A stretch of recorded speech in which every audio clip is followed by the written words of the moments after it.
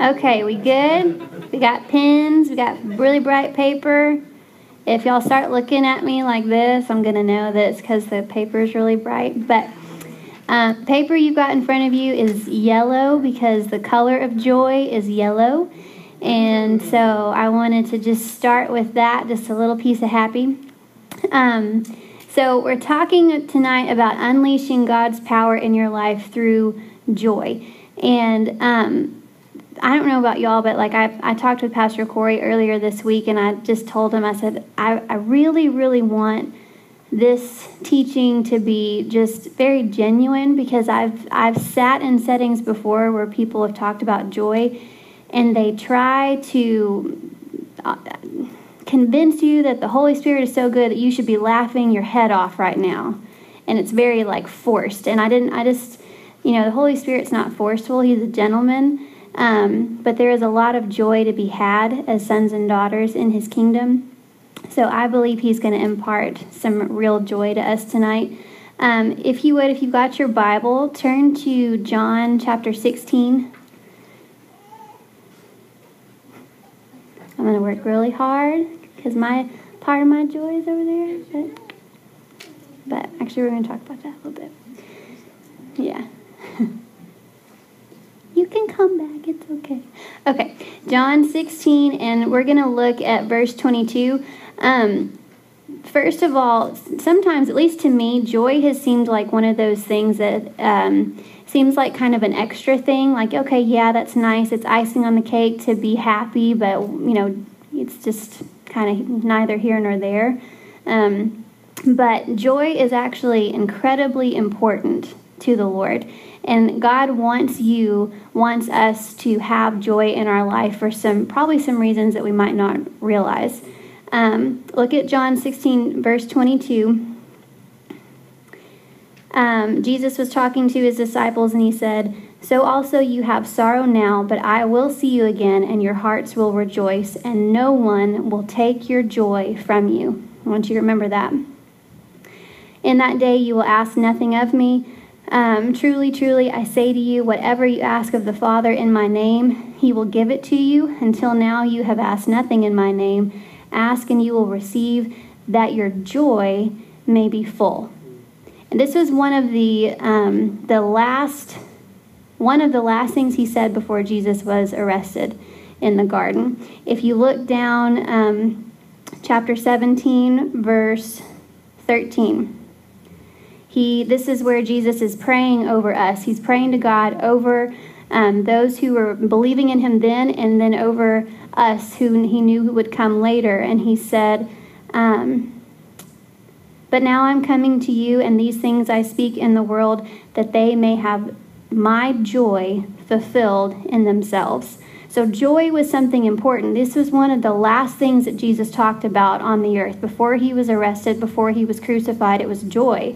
And I never realized that. So joy is important. There's something to joy that God wants us to take hold of. The verse that we all know in Nehemiah 8:10, "The joy of the Lord is your strength." Okay? I want to talk about what joy is. Okay? The meaning of joy is cheerfulness. It's a calm delight. It's a tranquil gladness. Okay, and if you're taking notes, I'll say that again. Joy is cheerfulness, a calm delight, a tranquil gladness. And for whatever reason, when I really looked into this word joy in the Greek and I found that out, it kind of brought relief to me, because sometimes I feel like, I'm not like hopping up and down, woohoo! I'm happy, I'm good, I'm joyful, but I'm just me.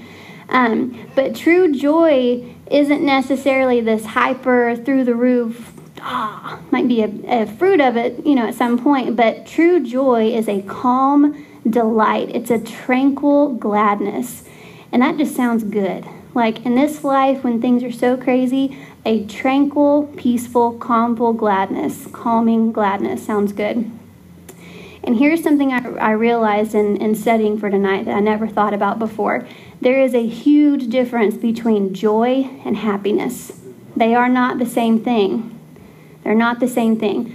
Joy is the source of happiness. Joy is permanent, it's abiding, it's everlasting, it's not dependent on circumstances. It cannot be stolen unless by sin we separate ourselves from God. Happiness is defined by positive, pleasant feelings. It's temporal. Your happiness can be stolen pretty easily, okay? On your way to church tonight, your happiness may have been taken like that when somebody cut you off. Your happiness can be taken from you in a second, but your joy is something that cannot be taken from you. Jesus even said that in his word. Your joy will not be stolen from you. We all live through a variety of circumstances in our life. Some are wonderful, and some are just plain stink. So we may not always have happy circumstances, that we may not always be happy, but we can have joy no matter what. Okay? Let's see. Jesus is all about setting us up with things that are eternal, that last. Happiness comes and goes, but joy is eternal. You can be, it's just amazing how we kind of get into a place where if we're in an unhappy circumstance, we think, well, we're just unhappy. But joy is what enables us to endure. Joy is what enables men like Horatio Spafford, he was the man that wrote the hymn, It Is Well, to write that hymn at that point in his life. This is a man who was ruined financially through the Great Chicago Fire. Shortly after that, he had to stay behind, and he sent his family on a ship to travel somewhere, and his 4 daughters were killed in a shipwreck. On his way to meet his grieving wife, he wrote that hymn, It Is Well. Was he happy? No. I can't even imagine that heartbreak. But there was an abiding joy in him that enabled him to see past it, enabled him to operate out of something abiding and everlasting and eternal, enabled him to operate out of joy. And then look, we're still singing those words now. Joy is eternal. Joy is a knowing. True joy is a knowing. It's us knowing who we are in Christ. The gospel brings joy because the soul can finally be at rest with God. Joy because a future that once looked very, very dim has now been painted bright with hope. The joy that's in Christ is deep and it's abiding. So we've got to be a people who make sure that we understand that difference between joy and happiness. We may not be happy, but we can have joy. A lot of the things that I'm going to be saying tonight, I wish I were smart enough to have come up with, but I read a commentary by a man named Alexander McLaren, and it was just amazing. So a lot of what I'm saying tonight is stemming from him, and then my desire for tonight has just been to really understand joy, because I know I need more of it. I know that I let my circumstances come in on me and affect me, and I've allowed things to seemingly steal my joy and not hold on to the fact that joy, actually, when we are children of God, joy is a right. We have a right to be joy-filled. Okay? So where does joy come from? Number one, joy is a natural result of faith. Faith in God naturally works gladness. Our relationship with Christ, Galatians 5:22, tells us that the evidence that Christ dwells in us are those fruits of the Spirit, love, which we talked about last week. And then right after love is joy. Love, joy, peace, all that great stuff. Faith ultimately comes down to trust. How much do we really trust the Father? How much do you really trust God to come through for you on your behalf in your specific circumstance? How much do you really trust that He's going to do that for you? Because it's very easy, I find oftentimes, to believe for other people. You hear things like, oh yeah, God's got it. But then, man, when something happens with you, it's like, I don't know. God, I don't know if you're going to do this for me. Okay? How much do we really trust God? The answer to that question will directly correlate to the amount of joy that you have in your life. You take a second and you really think, okay, how much... Oh, Lord have mercy. Okay. Ask yourself, how much joy do I operate in my life? And the answer to that question is going to... You'll find that if your joy is here, your trust in God is probably right about there. If your joy is here, your trust in God is probably right about there. The two go hand in hand. Doubt comes from an absence of the felt presence of God. When we do not make it a habit to get into the presence of God and we just haven't had that time to be in relationship with Him, that's where doubt creeps in. The deeper our relationship with Jesus, the deeper our joy.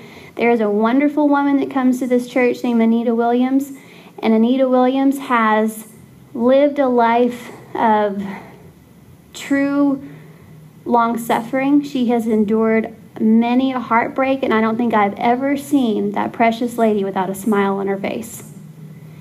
And you cannot endure the things that she's endured, the loss of children. You can't endure that without that abiding joy. The more shallow our relationship with Jesus, the more shallow our joy is going to be. So take that, I call it that self-inventory. Where is my joy at? In this situation, how much joy do I have? And remember, joy is that calm delight, that tranquil gladness. It's not how hyper are you and how great are you, maniacally laughing about something, but how much tranquil gladness do you have in your circumstances? Okay? That may put a little bit of a highlight or a spotlight on an area in your life where we've got to trust God a little bit more. Where, okay, I don't have joy in this situation because I'm not trusting you. So I want to ask Jesus a question, okay? I want to make sure that when we listen to the word that we're also doers of the word. So we're going to take a second. And you've got this question before you, but I want us to really ask the Lord this question tonight. Okay? I want you to close your eyes. I want you to, if you don't have a place that you kind of go to in your heart with the Lord, then just kind of picture yourself someplace with Jesus there, and I want you to look Him in the eyes, and I want you to ask this question. Jesus, what areas in my life am I not trusting you with?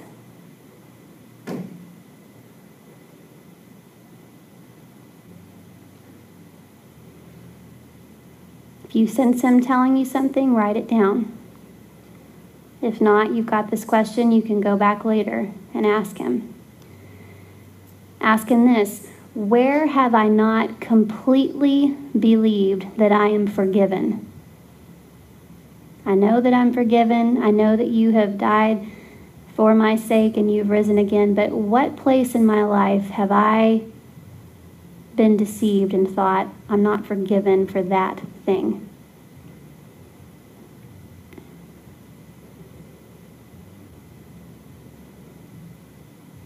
The more that we allow God to speak His truth in our lives in these areas, the more joy will fill those places of doubt and unbelief. Okay? And I don't want to interrupt a good conversation with you and the Lord, but I am going to move on. And let me just say, if in those moments you didn't feel like you heard anything, please hold on to that question and take it back to Him. Because I promise you, none of us, we say this a lot, none of us are as free as Jesus died for us to be. And if we can get a hold of some things with, realizing some places where we're not trusting Him, that will open up our lives to more of His fullness. Okay. All right, so where does joy come from? Secondly, the amount of joy in our lives will be affected by our perspective and our thought life. Think about the things that you think about as much as you can. Take that self-inventory. What we choose to focus on can either cloud our joy or give us eyes to see it better. I've realized, I think especially now transitioning from being in the workforce to being a stay-at-home mom, it's very, very easy to start thinking and thinking and thinking and doing nothing but thinking, and then all of a sudden I find myself not thinking about God things, but thinking about, well, I don't like this about myself, and I don't like this, and it's just a downward spiral. And then all of a sudden, Bradley comes home and he's like, "How's your day?" Okay. We all have thoughts that we have to battle against. We all have hard things that happen. We all have sad thoughts. But one thing I love from that commentary I told you about said, I'll tell you what you can do or refrain from doing. You can either go and stand in the light or you can go stand in the shadow. At any given day, we can either choose. This is where we have some power. We can either go stand in the light and think about all the ways God is good and for us, or we can go stand in the shadow and throw the pity party, which unfortunately I like too much sometimes. You can either fix your attention upon a truth which will make you glad and strong, or on a half-truth which shall make you sorrowful and then therefore weak. If we focus on the things that make us upset, the things that just haven't been going right, it will make us sad. It will take away our gladness, or at least, and again, your joy cannot be stolen from you, but your realization that you have joy can quickly go out the window when you tunnel vision and focus on these sorrowful things. And it can make us weak. Being without joy makes you easy prey for the enemy. Makes you easy prey for the enemy. Philippians 4:8 says, "Finally, brothers, whatever is true, honorable, just, pure, lovely, commendable, excellent, worthy of praise, think on these things." So when we're tempted to get into that, do y'all ever, like when you're driving in your car, if something's happened with someone, like a conflict, do you ever go into that dialogue that you would just, like those things that you would love to have said to that person? I can find myself driving in the car by myself and just, and then going, no one else is in the car with me, and that I'm just tunneling down a spiral. I'm not getting anywhere because I'm focusing on my anger or I'm focusing on my frustration. We have to remind ourselves, okay, switch gears. What's something true I can think about? What's something honorable, just, pure, lovely? The Word of God is a great place to start. The better we understand God's Word, the more comfort we find in it. The darkness of trouble arises from the darkness of ignorance. I read that this week and I thought that was amazing. The darkness of trouble, because we're all going to go through something at some point. The darkness of that trouble can arise from the darkness of ignorance, meaning when something happens, if I don't have the Word of God on that thing, then yeah, I'm going to get into a dark place. But if I have the Word of God on that thing, I'm going to have some joy.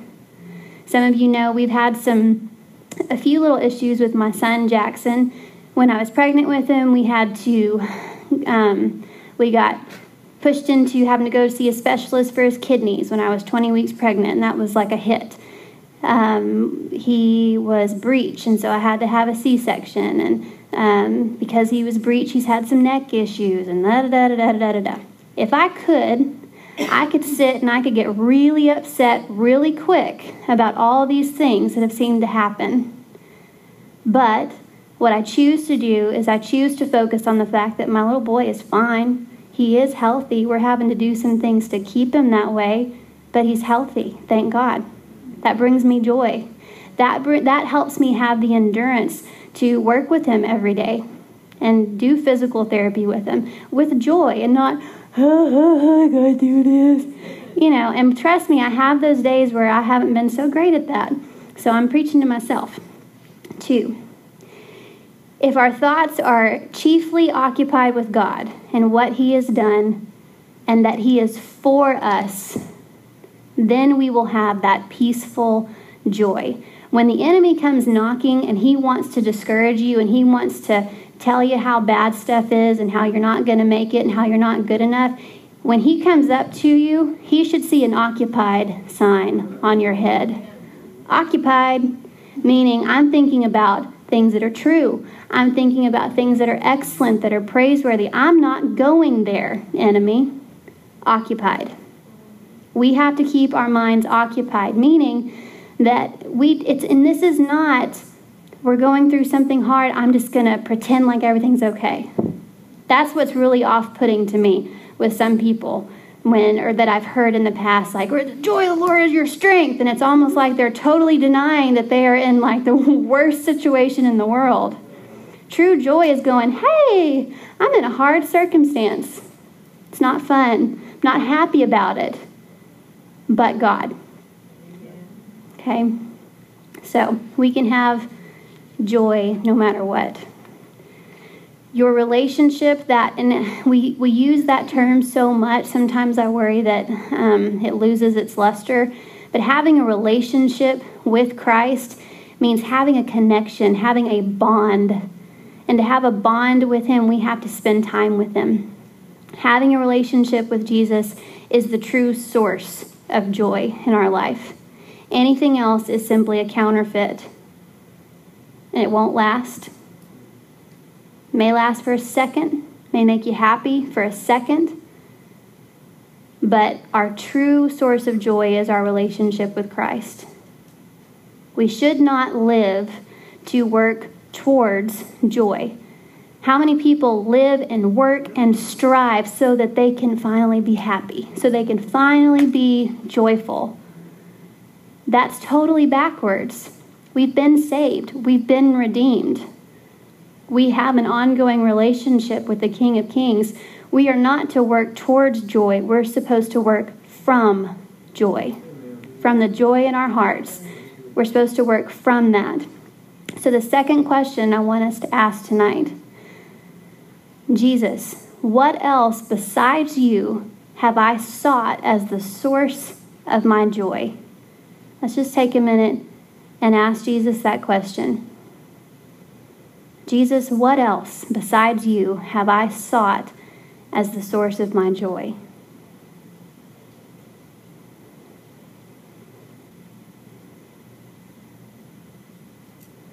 The Bible shows us how to ask for correction in this matter. Psalm 51, 10 through 12. It says, "Create in me a clean heart, O God, and renew a right spirit within me. Cast me not away from your presence, and take not your Holy Spirit from me. Restore to me the joy of your salvation, and uphold me with a willing spirit." Restore to me the joy of your salvation. Maybe your children you've looked to them to be your joy. But then things happen, and that's very hit or miss because our children are human. Maybe it's our spouse or a job or that sense of fulfillment that we get whenever we do X, Y, Z. Maybe we've sought a thing or a person to be that joy, and we've gotten things out of whack. I think this psalm is a great way to realign some things. It just very clearly says, God, sorry, get me in line with you. Salvation, renew the joy of my salvation. Salvation is not something, again, that we're working toward. Salvation is now. Salvation is deliverance, it's prosperity, and it's safety. Now, right now. When you walk out these doors and you go home tonight, when you go to work tomorrow, you are working out this salvation. Ask the Lord to renew the joy in that He has redeemed you from the curse, that you have the right to live happy and joy-filled lives. Salvation is now, not just in the hereafter. That's how we can work from joy rather than working in vain trying to attain it. If you're working every day and striving to get joy, you're working in vain. We've got to realign ourselves with the Father and realize that He is our source of joy, and we have full access to Him 24/7. So we can work and operate from that. Why is joy so important? Why does this, some people, I think, too, we don't believe that we're worthy of it. We don't believe that we're worthy of joy because we've taken some hard hits and we just think, well, it's just the lot that I've been given. Every single one of us as sons and daughters of Jesus has the right for this joy. So why is joy so important? Number one, joy, and don't let this cloud you over, joy is a duty as a Christian.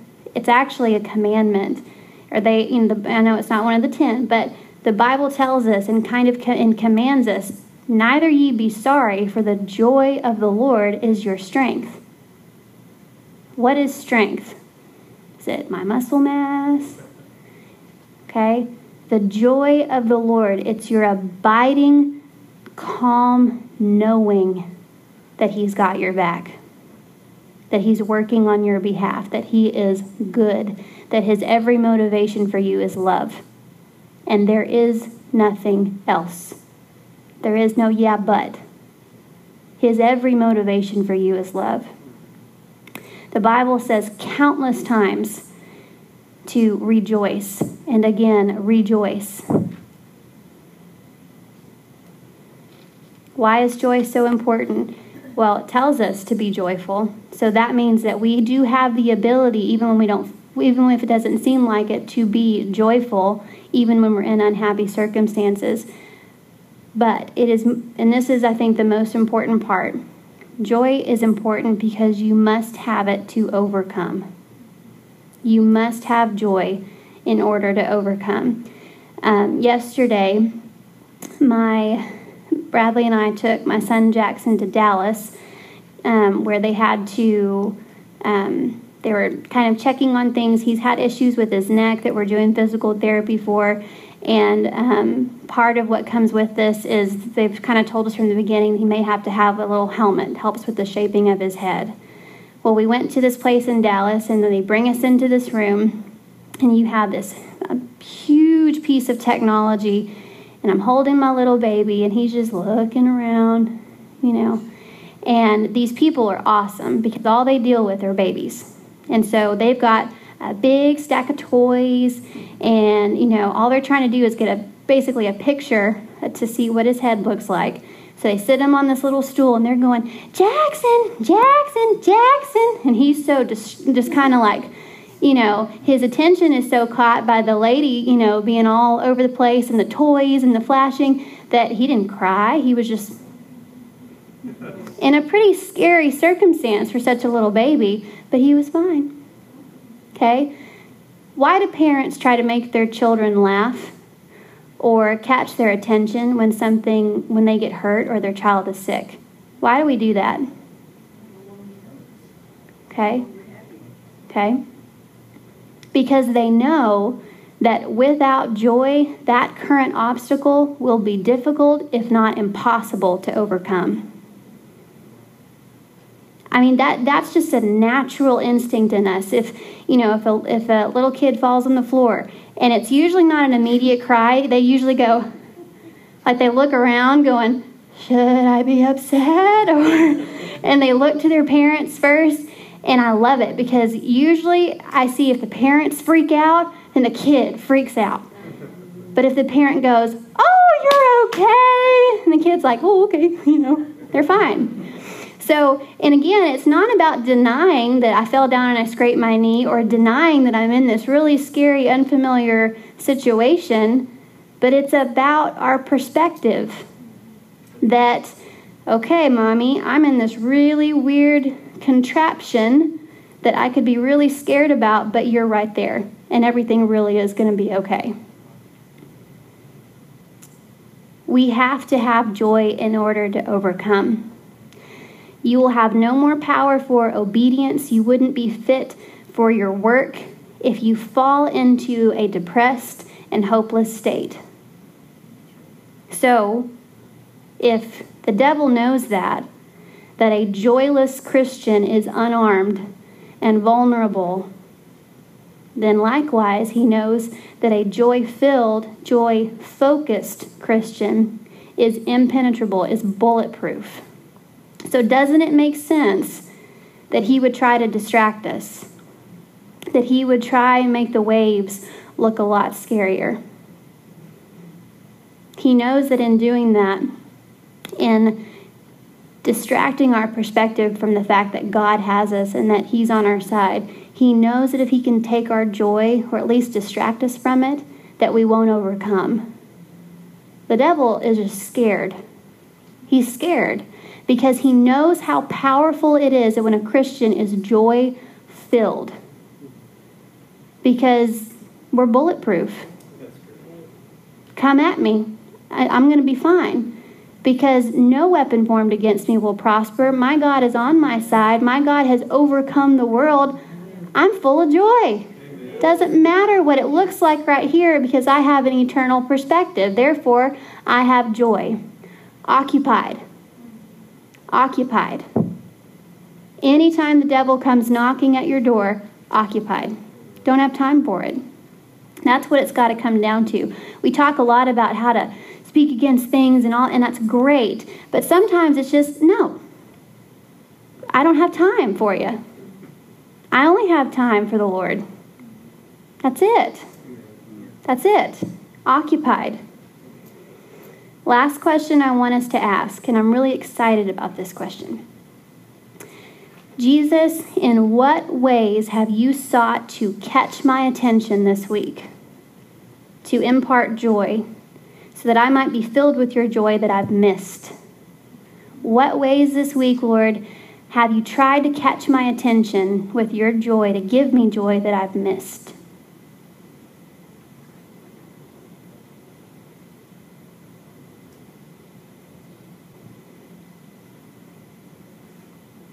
Anybody hear anything? Again, if not, I don't want to interrupt a good conversation.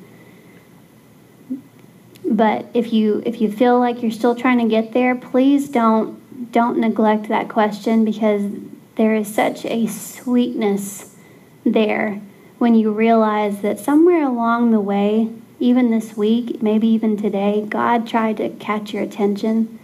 Just like that worker yesterday was catching my son's attention.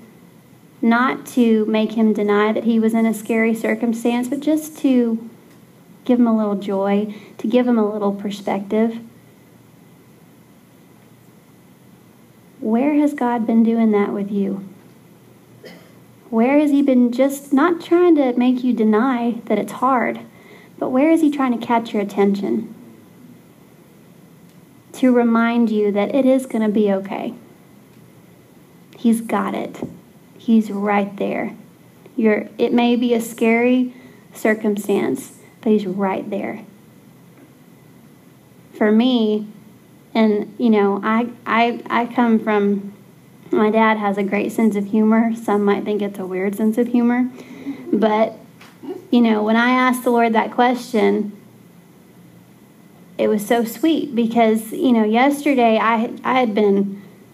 yesterday was a big deal for me, for Mama. Taking baby, there's kind of a stigma around these little helmets. And I remember seeing kids, all over the place, and I've never known what they were for. So I always thought, oh, they're poor thing. They're really not that big of a deal, but to Mama, they are. I don't want my baby to have to wear a helmet.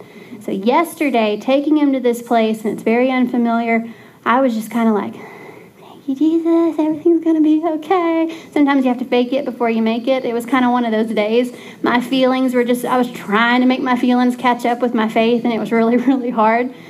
So when I asked him that question just a minute ago, Lord, where this week have you tried to catch my attention? He just said, that little sock that they put on his head yesterday. They had to put a little thing over his head, and so you could just see like this much of his face. And he just knows my sense of humor. Now I think it's kind of funny. It's just kind of funny looking. I mean, bless him, he's just sitting there. with his little face in a sock. And that was just, Lord knows my sense of humor. It's weird. I don't laugh at jokes or punchlines. I laugh at the way things look and the way things sound. If you fall down, I'm going to ask if you're okay, and then I'm going to laugh at you. I'm sorry. It's just, So if you didn't get an answer, please, please, please spend some time, maybe at the end of every day, especially those days that you just get away from you. Like some days you're like, yeah, I was on today. I was walking with the Holy Spirit. I was doing good. Other days you get home and you're like, oh, that got away from me real fast. At the end of those days especially, ask these questions. When you're lying in bed at night, a great thing to do is just ask the Lord questions and just listen. Okay? And if you ever hear anything judgmental, condemning, negative, that's not the Lord. Okay?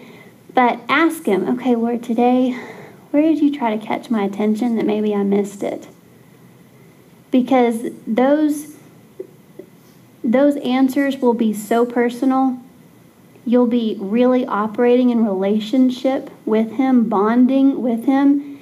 It will spark your joy. No one can take your joy from you, but we can definitely forget to focus on it and to live out of it. If we have hearts full of light and souls at rest in Christ, and the wealth and blessedness of a tranquil gladness within us, work will be easy, endurance easy, sorrow will be bearable, and trials not so hard. Joy is the key and the answer for this life. Because number one, we have a relationship with Jesus, and out of that place brings much joy. And when we operate from that, we overcome, period. So I'm going to pray and then we'll close. God, I thank you for your steadfast love. I thank you for your abiding joy. I thank you, Father, that in a world where things seem completely out of our control, where things seem to be taken and stolen from us, that you have left us these presents, these jewels that no one can take from us. I thank you, Lord, for this thing called joy. Father, that you so thought was important that it was one of the last things that Jesus prayed for us, that our joy would be fulfilled. Lord, I don't need to ask tonight for more joy. It is there. The pool is there. The well of joy